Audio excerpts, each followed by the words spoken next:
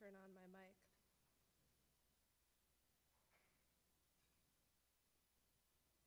Good morning. And welcome to First Baptist Church of Lawrence, Kansas. We are in this new place where we get to welcome two congregations, the people that I see in front of me and the people watching virtually at home. So know that you are, wherever you are, we are excited that you are here today celebrating with us.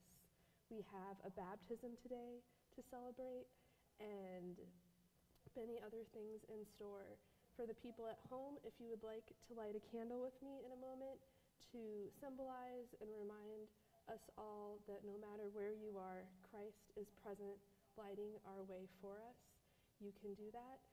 I also just like a couple of logistics for the people in the room. I want to remind you that we are on a delay, so you see stuff on the screens and it's a little bit behind. And everybody's like, at home is like, why are you laughing? So there are screens up there that are a second behind. So when my arms are up here, they aren't up there. And I put them down, and then they're up on the screens to the sides.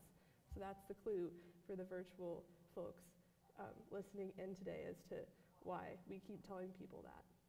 And we'll be reminding people that for a little bit as we are adjusting to new ways of being. So welcome today. Please prepare your hearts and minds for worship. We are glad that you are here.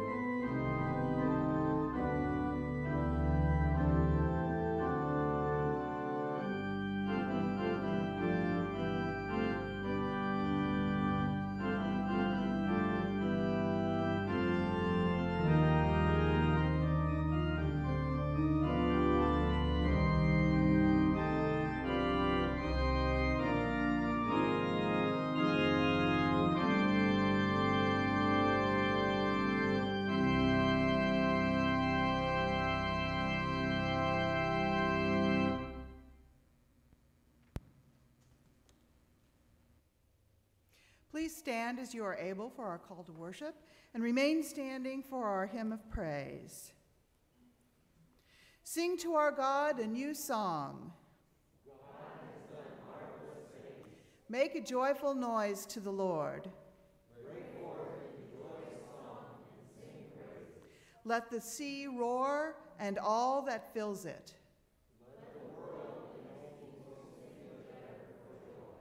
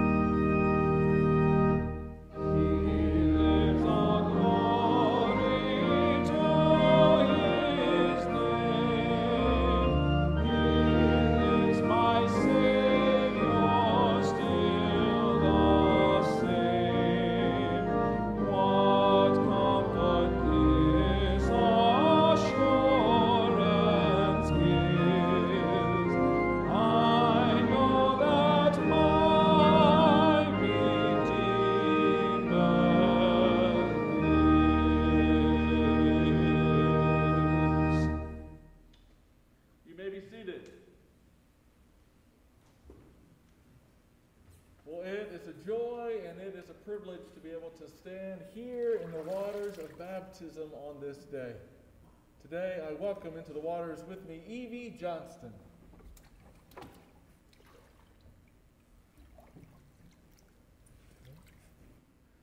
Now, Evie has been ready for baptism for a while. Just like Levi a couple of weeks ago, Evie had been planning to be baptized last year, but then COVID changed those plans. But she has been ready and she has been excited, and she's been talking with Pastor Christina about what baptism means to her and how it can be a part of her life as well.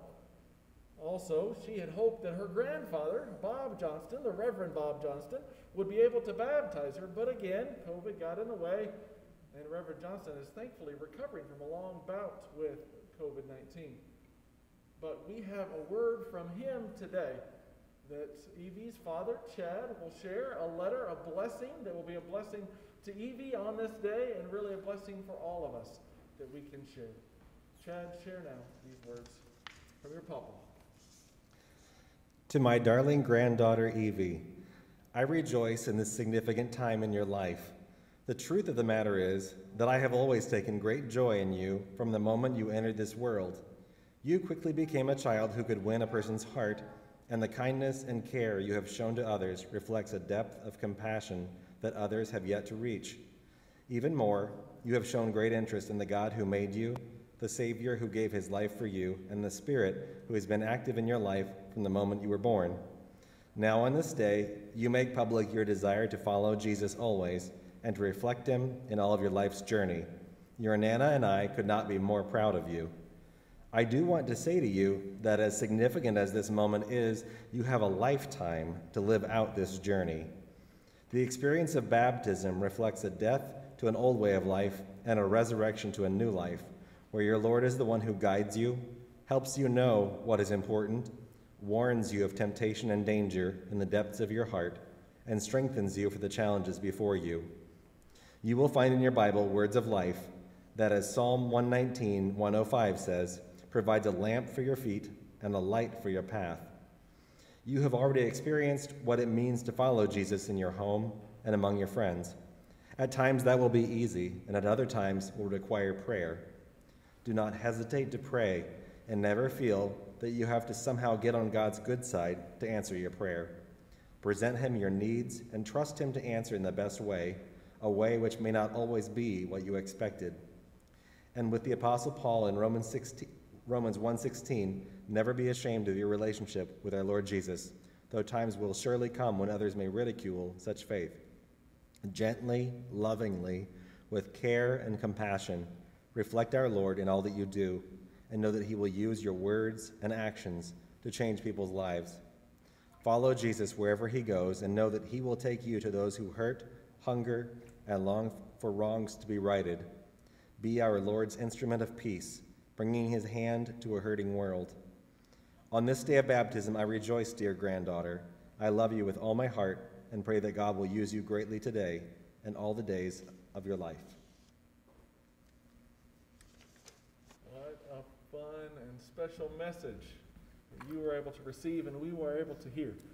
And so I would like to take a moment and recognize Evie's family that is here today and family friends, as well as those that are joining on the live stream. Let's welcome them. You're welcome to stand as we recognize you and celebrate that Evie has come into this special moment together.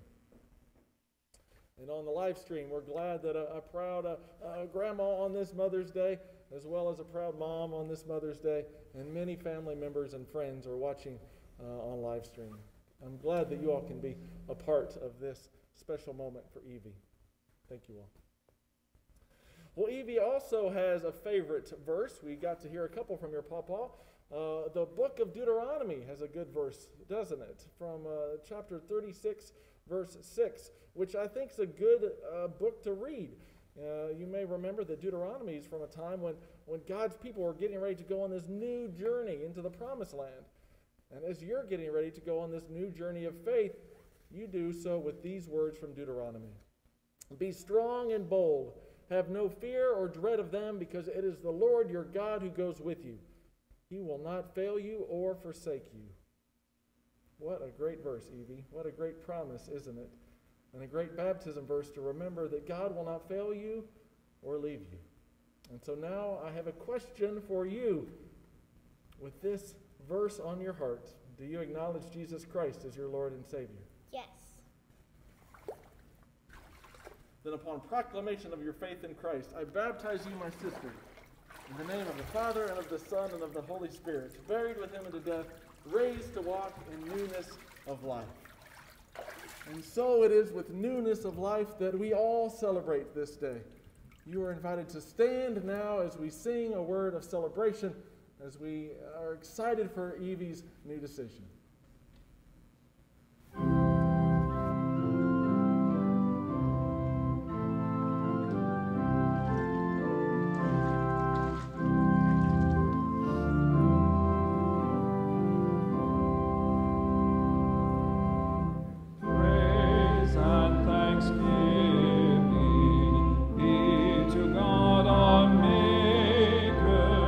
Source of all blessing.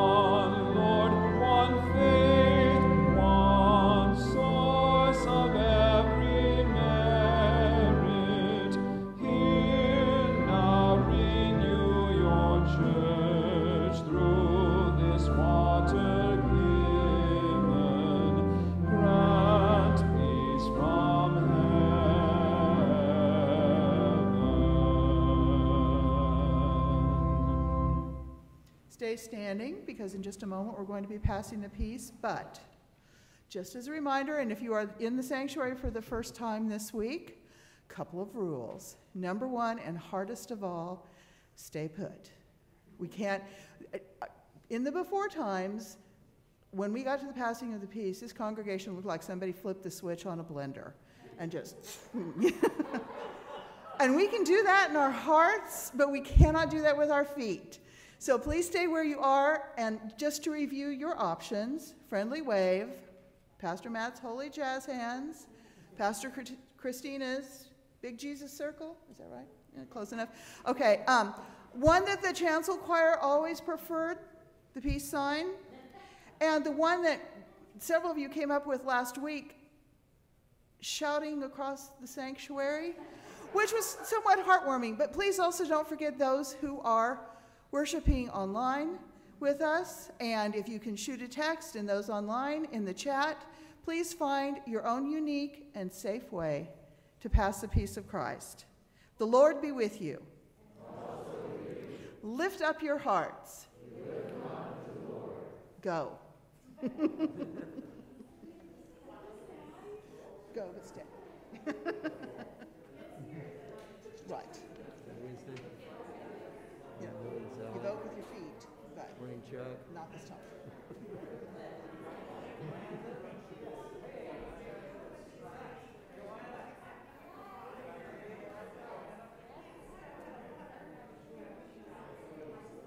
Yeah.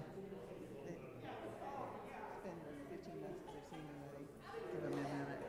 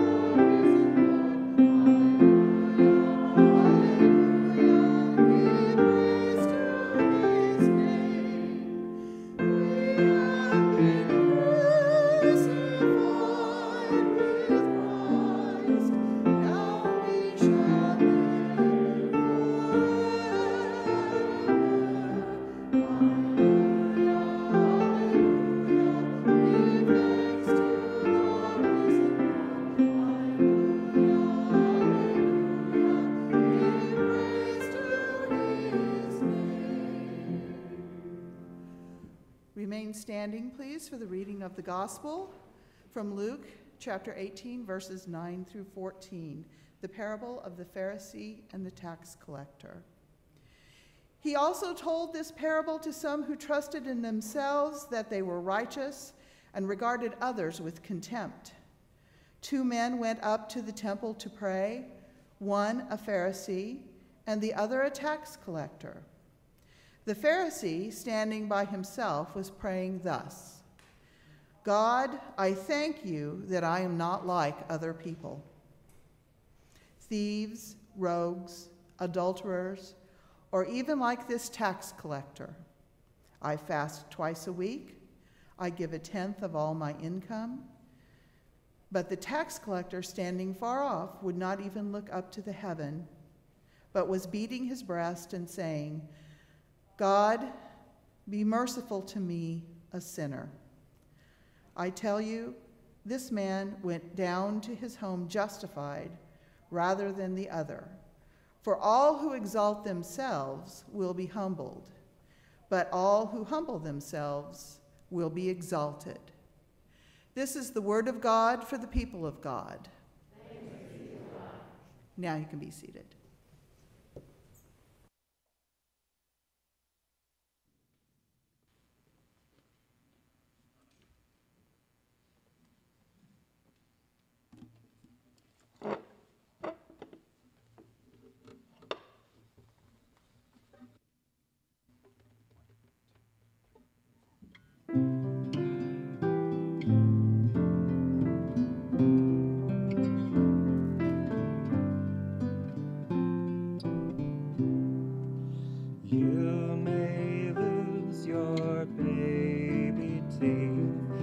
At times you'll lose your faith in me.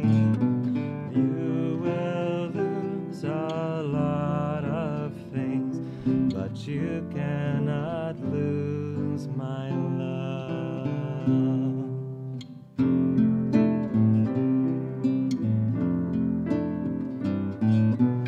You may lose your appetite, your guiding sense of wrong and right. You may lose the will to fight, but you cannot lose my love.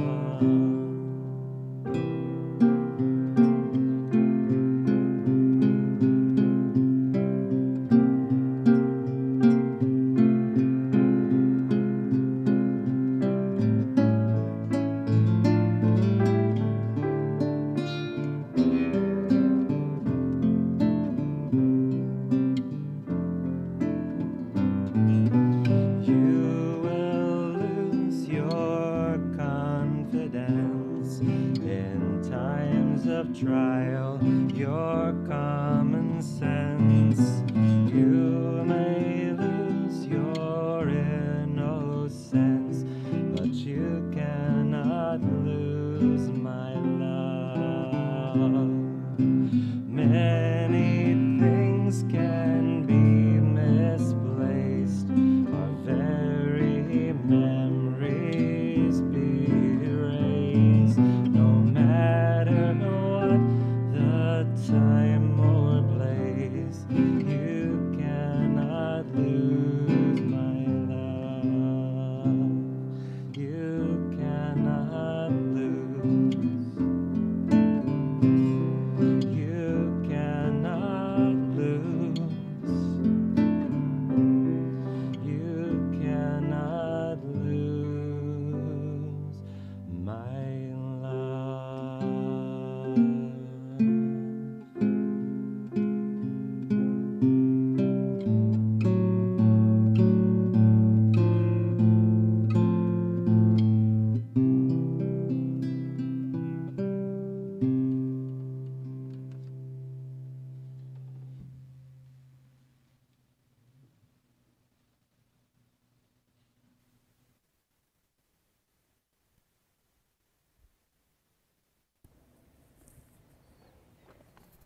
Thank you for bringing us into a time of prayer and reminding us of the love of a parent and the love of our heavenly parent, our Father, Mother God. We have our churches, local, national, and international, to remember today, and also want to say a word on this Mother's Day that we are here for you and we see you, whether you are rejoicing or struggling, grieving, or somewhere in between on this day. We acknowledge that Mother's Day is full of a lot of emotions, and we want to leave space here for you today in this prayer to express that to God, to know that you are not alone. Your heavenly parent is with you, that families come in all shapes and sizes and look differently, and your worth is not defined by that, but by God, and we are all God's child. So let's come to a time of unison confession, silent time, and then we will pray together. Loving God, we have not loved you or each other with our whole hearts. Forgive us, we pray, and lead us towards wholeness, that we may be filled with your joy.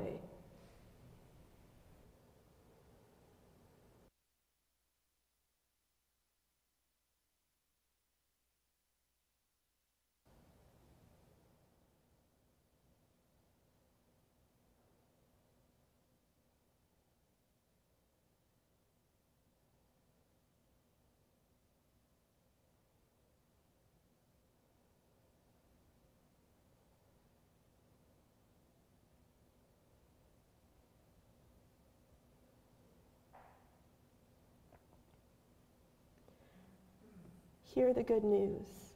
Christ loves us so much that he laid his life down for us and calls us his friends. If we can forgive our friends, how much more does Christ forgive you? Let's pray. Faithful Lord, mothering God, we come to you as your beloved children, and we bring our whole selves before you today, full of joys and sorrows, hopes and pains, knowing that you can hold it all in your tender and loving hands. Today brings a unique mix of emotions as we remember mothers and acknowledge the complexities, joys, and sorrows of this day. We thank you for new life and new mothers and ask for wisdom and energy as they navigate motherhood and all that brings. We ask that you hold and comfort those grieving mothers, those grieving children through miscarriage, through infertility, through loss of life that happened way too soon. We ask that you surround them in your love today and know that you are with them. We ask that you help us see the world and families as big and broad and diverse, that families are more than blood, but there are chosen families, adopted families, and the family of God that we are all a part of. We ask that you be with those who are separated from families today because of pandemic, because of COVID regulations, because of strife, because of discomfort and dispute and division in families. And we ask that you watch over all, that even when they cannot be together, they know that they are together through your Spirit and remain loved and whole. Thank you for this day where we can come together. Please continue to keep us safe and secure. Keep us united as the church, virtually and together, and thank you for your love that supports and comforts us all.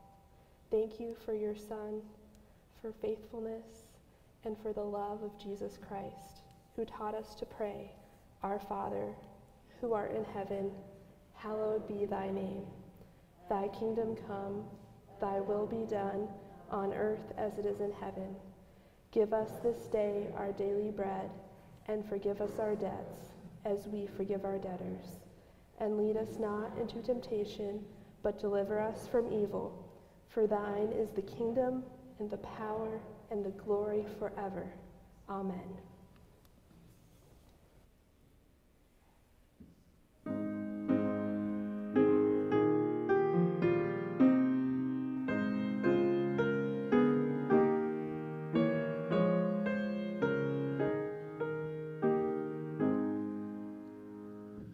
All things are yours, we make that true. When we return our gifts to you, and so we give, and so we share in Christ's strong name, expressing care. Give out of love your word commands. We are your head, your heart, your hands. Your word you underscore with deeds by using us to answer needs. Oh, what a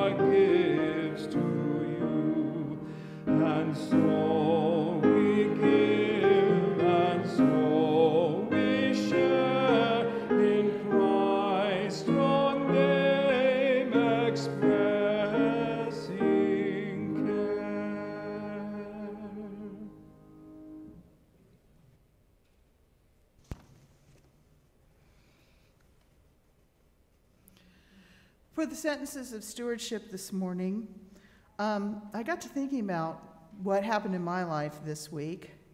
As probably all of you know, I work for the KU School of Music.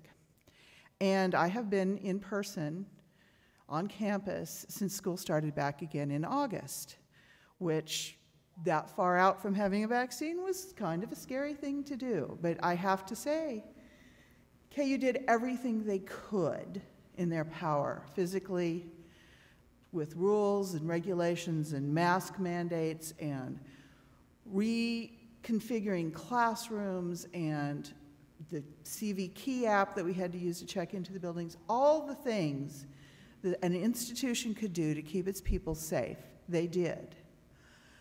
I found the one flaw that I thought in that whole process would be that it relies solely on personal integrity. Because as I check in the morning with my CV Key app, wearing my mask that I put on in the car and wear outside across the street from my parking space, there's nobody standing looking over my shoulder making sure I'm doing those things. I'm doing those things for myself. And we had to rely on that. And if you remember back in September and August when schools were reopening, universities, some of them didn't make it to opening day. Some of them didn't make it past the first weekend, and they sent their students home. I thought we'd go a little longer. I thought we'd make it till the 21st day, because we count students on the 20th day. And I figured we'd all go home on the 21st day. And here's the thing, we didn't. Last Thursday was our last day of class, 2 semesters in person. Now, it's not to say that we didn't have our ups and downs. We had COVID in our building, we had COVID in our school, we had COVID across campus, but we had plans in place to manage it, and people did what they needed to do in order to be as safe as they could be in this time. So I thought about that, and I thought about that in terms of stewardship. And basically, stewardship for us is using that personal integrity. What we have came from God and needs to be returned. And nobody, well, maybe except God, is looking over our shoulder and making sure that we're doing that. It's our obligation, our right, our joy to take care of our stewardship.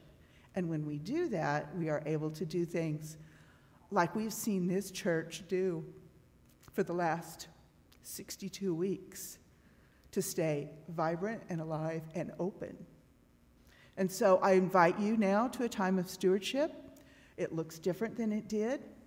You have online options through Breeze, which I use personally, and it is a breeze to do. If you prefer in-person giving, if you are in person in church, we have plates at the door on your way out. I strongly invite you to place your offering there. You can always mail a check to the church, make arrangements with Jenny or a member of the staff to get your stewardship in place and in line.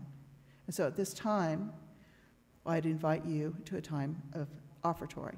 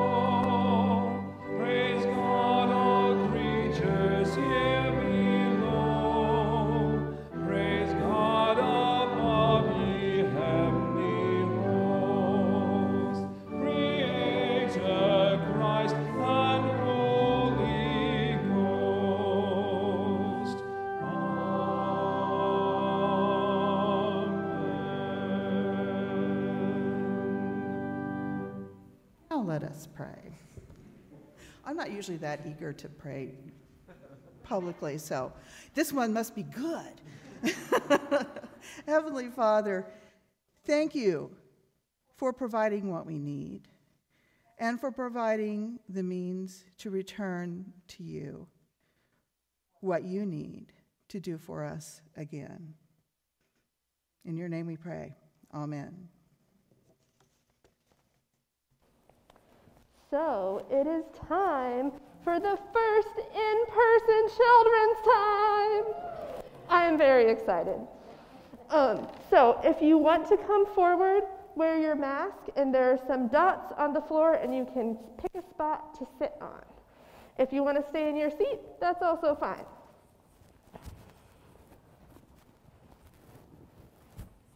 And for those of you at home, I'm excited that you're here too. I haven't gotten to talk to anybody that actually can look at me though, so it's pretty exciting. This is the first time that's happened. So, I've been reading about the scripture for this week, and there was one verse and really one word that stuck out to me that I want to talk to you guys about today. So, it says, "So we too have put our faith in Christ Jesus."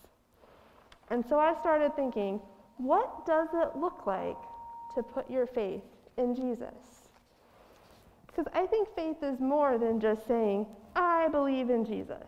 That's a great start, but I think that faith is living like you believe in Jesus. And so I wonder what that looks like. I know one person who she wakes up every morning and the first thing she says is, "Good morning, God. Thank you for a new day." And some people, and she says, "A new beautiful day." And sometimes it's raining, and other people were like, "Really? It's a new beautiful day?" And she's like, "Yes, it's a new beautiful day." And so that's a way that she shows her faith in God. Maybe it's by reminding yourself that God loves you. Even when someone's mean to you at school or says something that isn't true, you can kind of be like, you know what? That isn't true. God loves me. Or maybe it's by showing God's love to someone else, someone that's alone at school and sitting next to them, inviting them to play at recess, checking in on someone that needs it. There are lots of ways to show faith in God, no matter what age you are. And Evie did something today to show her faith in God by getting baptized. And so congratulations and welcome, sister, to the church in this official way. So let's pray. Dear God, thank you for sending your Son. Thank you that there are so many ways that we can show our faith and love for you. Please guide us to live lives that reflect that we believe in Jesus, that we know that Jesus loves us, and so we can love others. Show us how to do that every day. Amen. Okay, thanks for coming. You can go back to your seats.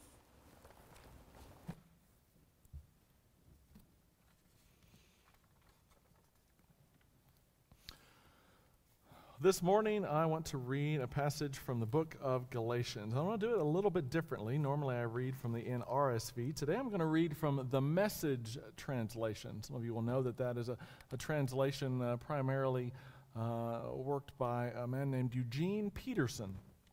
And Dr. Peterson, as he was considering the book of Galatians, thought, None of the translations that we're used to reading from really capture the emotion that Paul was really after. It seemed to be after in the book of Galatians. And so he began with this book of the Bible, and translated it in more contemporary language. And so we will read and hear now these words from the book of Galatians in the Message translation. And you can hear the emotion coming through from the apostle. Later, when Peter came to Antioch, I had a face-to-face confrontation with him because he was clearly out of line. Here's the situation. Earlier, before certain persons had come from James, Peter regularly ate with non-Jews. But when that conservative group came from Jerusalem, he cautiously pulled back and put as much distance as he could manage between himself and his non-Jewish friends. That's how fearful he was of the conservative Jewish clique that's been pushing the old system of circumcision. Unfortunately, the rest of the Jews in the Antioch church joined in that hypocrisy, so that even Barnabas was swept along in the charade.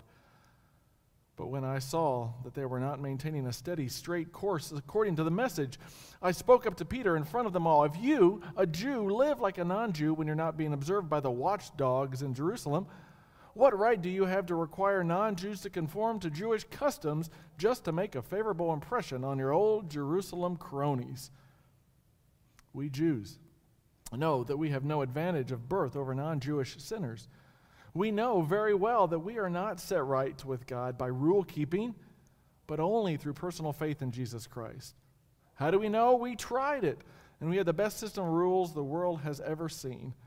Convinced that no human being can please God by self-improvement, we believed in Jesus as the Messiah so that we might be set right before God by trusting in the Messiah, not by trying to be good. I would be rebuilding the same old barn. Have some of you noticed that we are not yet perfect? No great surprise, right? And are you ready to make the accusation that since people like me, who go through Christ in order to get things right with God, aren't perfectly virtuous, Christ must therefore be an accessory to sin? The accusation is frivolous. If I was trying to be good, I would be rebuilding the same old barn that I tore down, and I would be acting as a charlatan. What actually took place is this. I tried keeping rules and working my head off to please God, and it didn't work. So I quit being a, quote, law man, so that I could be God's man. Christ's life showed me how and enabled me to do it. I identified myself completely with him. Indeed, I've been crucified with Christ. My ego is no longer central. It is no longer important that I appear righteous before you or have your good opinion, and I am no longer driven to impress God. Christ lives in me. The life you see me living is not mine, but it is lived by faith in the Son of God who loved me and gave himself for me. I'm not going to go back on that. Is it not clear to you that to go back on that old rule-keeping, peer-pleasing religion would be an abandonment of everything personal and free in my relationship with God? I refuse to do that, to repudiate God's grace. If a living relationship with God could come by rule-keeping, then Christ died unnecessarily. Amen and amen. Let us pray.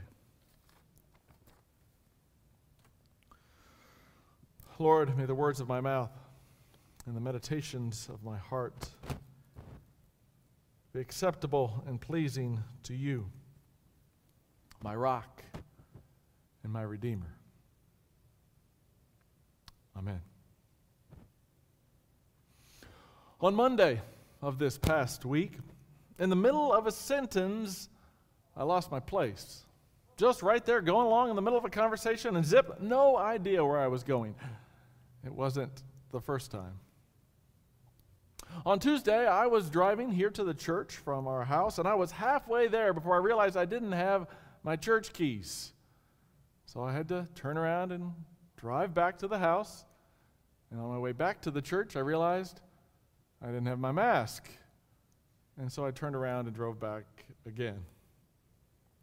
On Wednesday, I was reading a book for a study group, and I had to reread the same page 2 or 3 times. I found that it takes me much longer to read things, and when I do, I retain much less information than I used to. On Thursday, I thought it was Friday. I got ready to do all of my Friday things until somebody said, it's not Friday yet. You need to do your Thursday things because it's Thursday. On Friday, the real Friday, I realized that for the 3rd week in a row, my to-do list was woefully unaccomplished. My list of phone calls to make, my projects to finish, my emails to return seemed as long as when I started the list in the first place. And by the end of the week, I asked, how is it that even now, as we're starting to go back to what's supposed to feel like normal, I still can't get my act together? I'm still as captured by inefficiency as I was when the pandemic began or right there in the middle of it. Shouldn't I have figured this stuff out by now? What is wrong with me? Well, it turns out that it's actually what's wrong with all of us. Krista Tippett, on her popular radio show and podcast On Being, has talked about this question recently.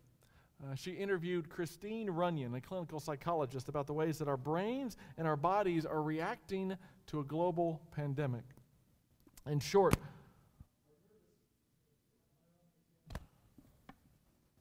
I'm coming and going. Is that good? All right. So Christine Runyon is a clinical psychologist, and she's talking about how indeed our brains and our nervous systems are reacting to this global pandemic. Basically, our nervous systems are breaking. Runyon talks about the fact that the human nervous system is supposed to kick in whenever something bad starts to happen to us, into reaction mode. We call it fight-flight mode, right? So either we're fighting or we're fleeing, one thing or the other, when we're presented with this dangerous stimulus. And Runyon suggests that this is good and this is healthy. This is exactly what keeps us alive as a species. We wouldn't be as alive as a species if it weren't for this fight and flight mode. But the fight-flight level of nervous system arousal is not something we're supposed to do for 14 months in a row. It's not something we're supposed to continue doing again and again and again. Even if it seems like we haven't been at that same level of panic level reactivity, our brains have been, our nervous systems think that we have, stuck in this fight-flight spin. Runyon suggests that even when we do things to numb ourselves from that, maybe sometimes turn to alcohol or turn to drugs or turn to Netflix, our brains are still in high arousal. We are still in an active flight response. The neurotransmitters and hormones in our brains and our bodies are still firing on all cylinders, even as we binge our favorite TV show with a glass of wine. Runyon suggests that our response to this is often the question that I asked myself last week. Well, what's wrong with me? What have I done wrong? Like I'm the only one dealing with this. I'm somehow the only one in the world who can't get my act together. Well, Runyon says that the response of the brain to this fight-flight arousal that doesn't stop, this is normal. This is the way the brain wears down in the midst of a pandemic, in the midst of what she calls a species-level trauma that we've been experiencing. When this happens to our brain, these are the predictable behavior patterns, she says. Memory problems, short fuses, fractured productivity, sudden drops in despair. Monday, Tuesday, Wednesday, maybe your all's weeks as well. And this what's wrong with me feeling is exacerbated by the fact that now we're starting to get vaccines. Now we're supposed to be normalizing our behavior. Now it's pretty outside, right? We think we should be back to normal, but we're not. And so we blame ourselves and we beat ourselves up. And we find that we are blaming in the midst of what is a hard enough time, we add guilt and shame. Or sometimes, to make ourselves feel better, we'll find somebody else to blame, won't we? Our brain's natural response of, well, what's wrong with me, turns to, well, what's wrong with those people? And so we found ourselves in these last months galvanized and isolated and afraid and angry. All right, preacher, what's any of this have to do with the book of Galatians? I'm glad you asked. It's actually more than you realize. As we start to open up and understand what's going on in Galatians, we see that there's some similar journeys going on here. Last week we read in the book of Acts how the church leaders in Jerusalem, Paul and Barnabas and Peter and James, were all of one accord regarding the coming of the Gentile Jews into the church, right? Well, maybe not so much. Galatians tells a little bit of a different story. By the time we read Galatians, we see that maybe Luke has told a very different version, and maybe that one accord isn't quite so one accordy. Or maybe that one accord lasted about 15 minutes, and now they're back to the old tricks. Remember those folks from last week, those certain individuals from Acts 15? Well, they didn't go away. They continued to visit these different churches. They continued to tell all of the different Gentile Christians, look, you're doing it all wrong. They lived by their own rigid rules of circumcision and dietary law and worship. And last week, we read that they had been in Antioch, but now they're in all the other churches as well. And as the church leaders try to figure out what to do with these insider problem creators, apparently their solution didn't work. At least not in Paul's eyes, because as we open up the book of Galatians, he is continuing to see these folks coming from outside of his community, outside of his churches, and come and make the rounds to his communities, his congregations, and tell the Gentile Christians, look what you're doing wrong. Of course, Paul is livid. But maybe he's even angrier, not just at those certain individuals, but at the leaders of the church, folks like Peter, folks like James, who Paul feels like is going back on their decision from Acts 15. And in fact, in one instance, Peter visits one of these churches, and he's used to eating with the Gentile Christians, but he refuses to do so because he notices who's looking over his shoulder. Paul blows up here in the book of Galatians. This is cutting off at the knees both his ministry and his message. And so now he has to write this letter to the Galatians to tell them why he's personally authoritative in these matters, to tell him why he has to make this theological case once again for inclusion, which is what we just read in chapter 2. Paul is making this argument for this big tent inclusion of the Gentiles. Now, ironically, this passage is often used to practice exclusion, specifically exclusion of Jewish people. This passage has been used really over the last couple thousand years for some really violent anti-Semitism, a way to exclude and even attack and assault and kill Jewish people. Christians have read these words and have said, well, look how wrong Jews are. Paul's practice of his Jewish faith was rigid, it was exclusive, so all Jews must be the same. All Jews must be bad. And let me argue that it doesn't seem like that's what Paul's arguing here. It's not an interreligious point he's making to say all people of a certain religion are bad. Instead, it's a psychological one. Paul seems to be saying that all of us, Jews or Christians, are often guilty of prioritizing our own efforts before the work of a gracious God. Jewish prophets lamented this fact, right? We read in Amos over and over again, all the prophets saying, well, I hate your festivals. That's not what I want when you don't do justice.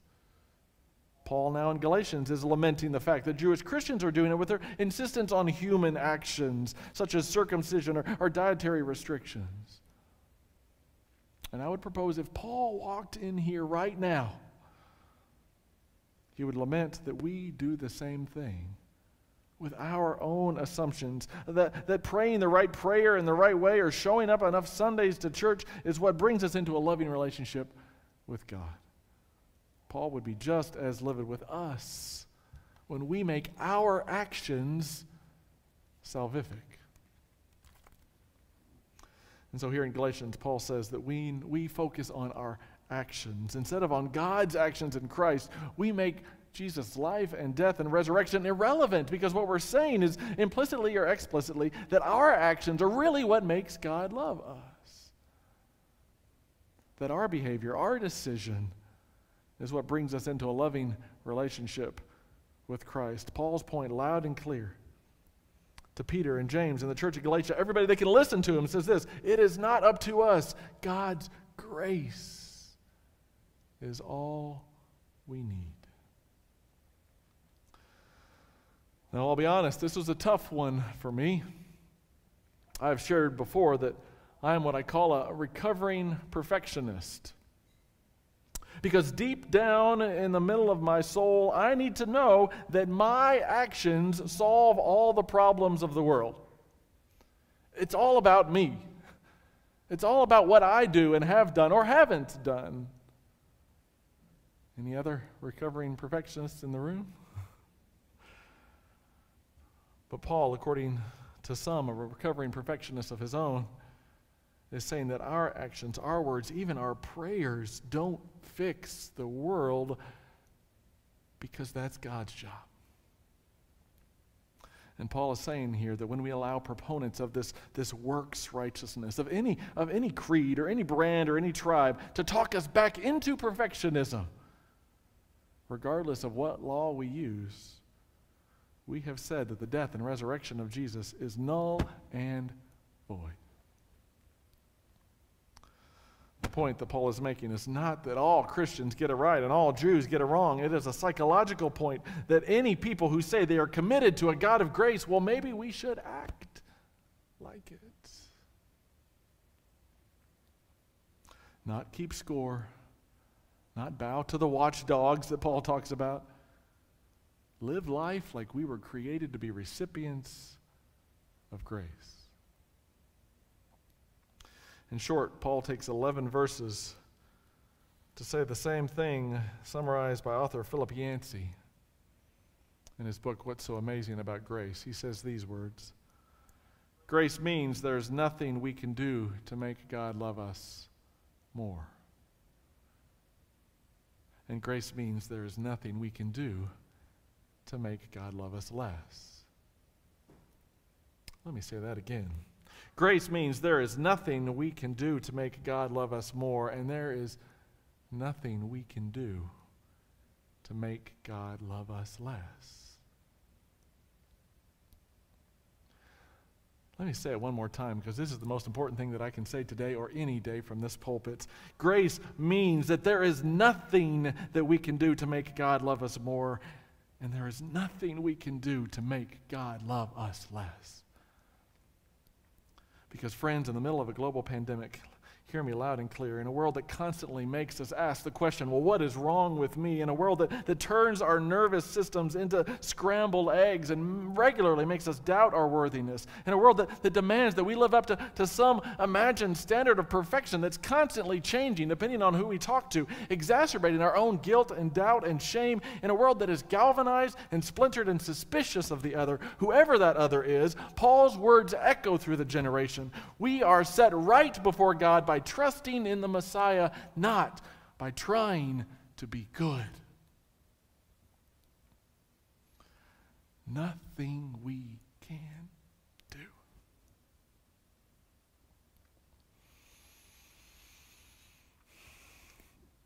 After Krista Tippett and Christine Runyon spent a good half an hour talking about how the pandemic is making us all feel as though we're doing it all wrong, Runyon turned to the topic of grace. Runyon is not a theologian, nor is she a preacher, but it is fascinating to me that the clinical perspectives that she shares sure sound a lot like Paul's message to the Galatians. She doesn't bring up Jesus or any explicitly theological language, but she says that our bodies and our brains are programmed to be recipients and conveyors of grace. The scientist is telling us the same thing Paul did. 1,800 years before Sigmund Freud or modern psychology ever became a thing. We are created to be God's children. We are created to receive grace. We are created to give ourselves and one another that grace. And so I'm going to end the sermon today a little bit differently. This is actually one of Dr. Runyon's suggestions for recentering during these scattered days. Now, she doesn't describe it as such, but it sounded to me like an invitation to prayer, an opportunity to put ourselves and our bodies and our minds and our souls into a position and a posture of prayer. And so I would invite you, if you're here in the sanctuary today, to put both feet on the floor and sit up nice and straight in your chair. If you're at home in your comfy chair watching on the live stream, do the same thing. Make sure both of your feet can be on the ground.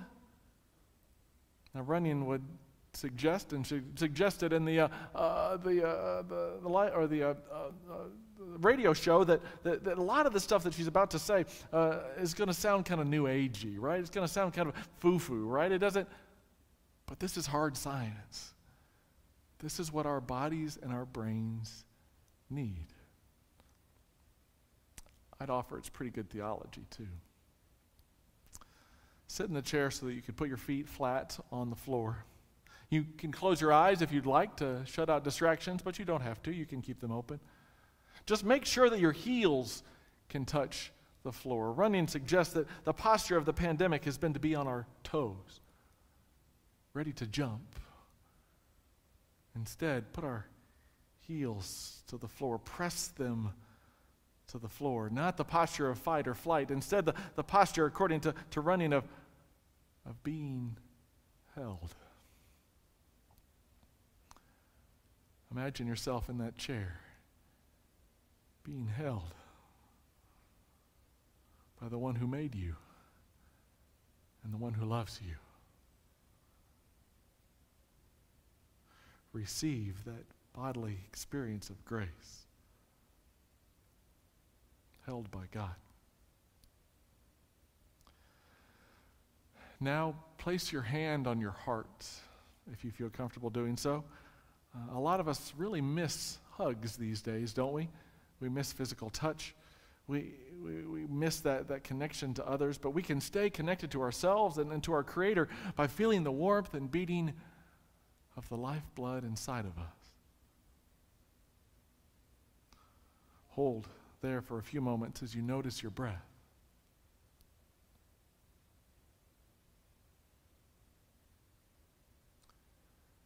God has created you. God reaches out in love. Feel the lifeblood of your Creator coursing through your body.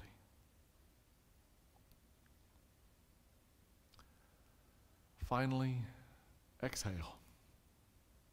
Running and other brain scientists suggest that in a panic we inhale a lot and we keep breathing in and in and in, but we don't remember to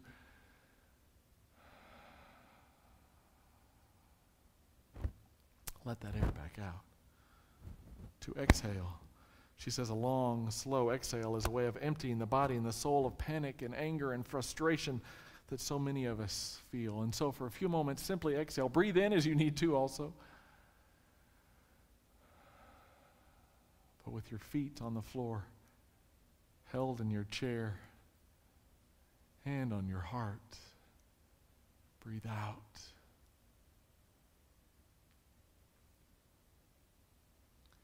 And feel God surrounding you.